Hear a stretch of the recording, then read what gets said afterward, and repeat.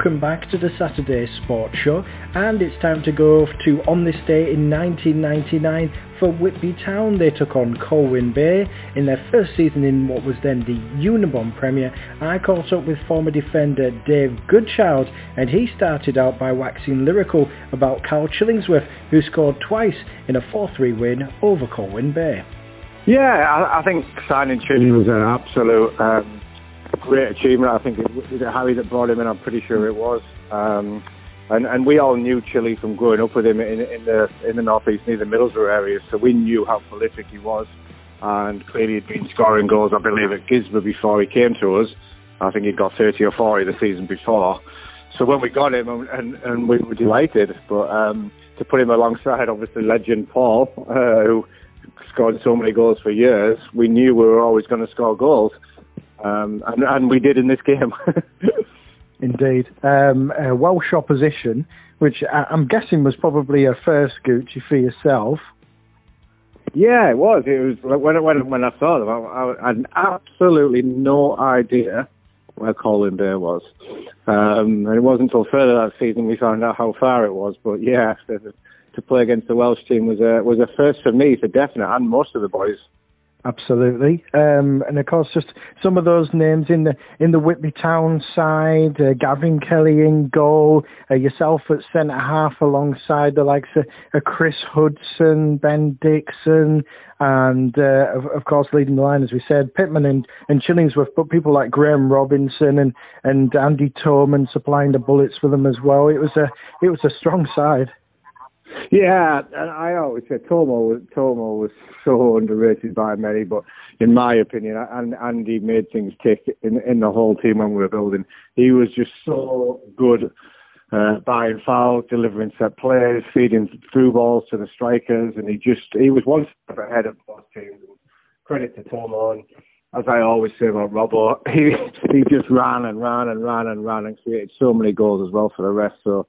Yeah, we had a mixture again of youth and experience, and Chilly and Pittman were so good in front of goal that we scored a lot of goals.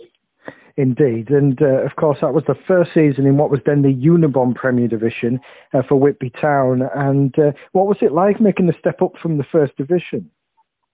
Yeah, it was definitely you got more time on the ball, which was good. And everybody always says that the higher up you play, you get more time on the ball.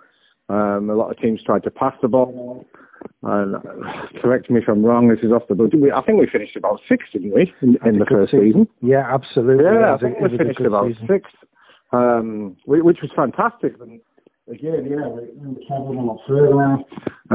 We always talked about our culture and team spirit, which I go on about a lot, but that grew because we were travelling further to games, we were on the bus together, meeting on a Tuesday at 1 o'clock, lads taking time off work, and yeah, it was a really, really good season. Definitely, the big difference for me was the strikers, because any half chances people would score, so we had to really restrict people getting chances, which was harder. Absolutely right. And did you have to adjust your game as a result? I did. I started to play in the middle of the three as well, so I had Chris alongside me then, who was a very quick player, and I was never blessed with pace, so I got more confident in being on the ball, keeping the ball, and started to play out more from the back, which used to be, as you all know, Laurie and Mitch, they used to do it a lot. So, I'd sit off a little bit deeper because strikers were quicker too, so I had to literally think quicker, act quicker, and make sure I was in the right position before the ball came. Absolutely, and at that time you had people like Mickey Waller, Dave Logan, very experienced players. Logan with that cultured left foot. He's a genius, absolute genius. I look back at some of the games, even the other night when I watched the Plymouth full game. He's just brilliant, and he just puts the ball exactly where he wants it. And everybody who watched him was just like, best left foot I've seen. But he was very intelligent too, he really was. Absolutely right, and of course he went on to manage Whitby Town as well a few seasons later. But that time as well, with the upwards movement of the team going through from the Northern League, back-to-back promotions, I presume that the confidence around the camp would have been absolutely sky high. Yeah, it was, and we had to keep obviously replacing people with different people coming in, and the competition for all of us got difficult. And if you weren't on your A game, you knew you were on the bench, or even worse, you were out the club. Dunny was ruthless, absolutely ruthless. But that's why he was so successful. We used to have a big saying amongst the team: "Don't answer your phone on a Friday night because it'll be Dunny, and if you answer it, you're not travelling or you're not coming with the team." So nobody wanted that Friday night phone call. It wasn't a pleasant Friday when if you'd had a bad week training, so you didn't know whether Dunny was going to phone you and leave you out the squad or not. That's interesting. Presumably then, that really motivated players.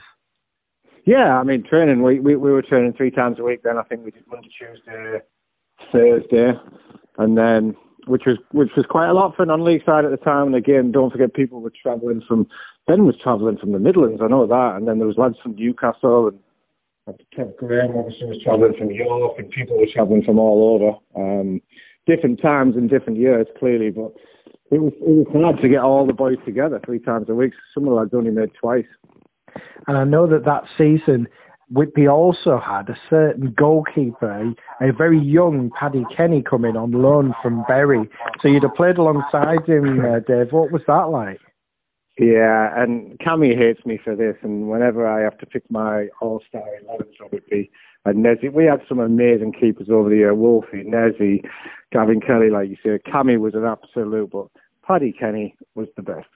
Absolutely the best. He would say things that you just turn around and thought, oh no, only just pluck it out of the top corner. He was superb, absolutely great.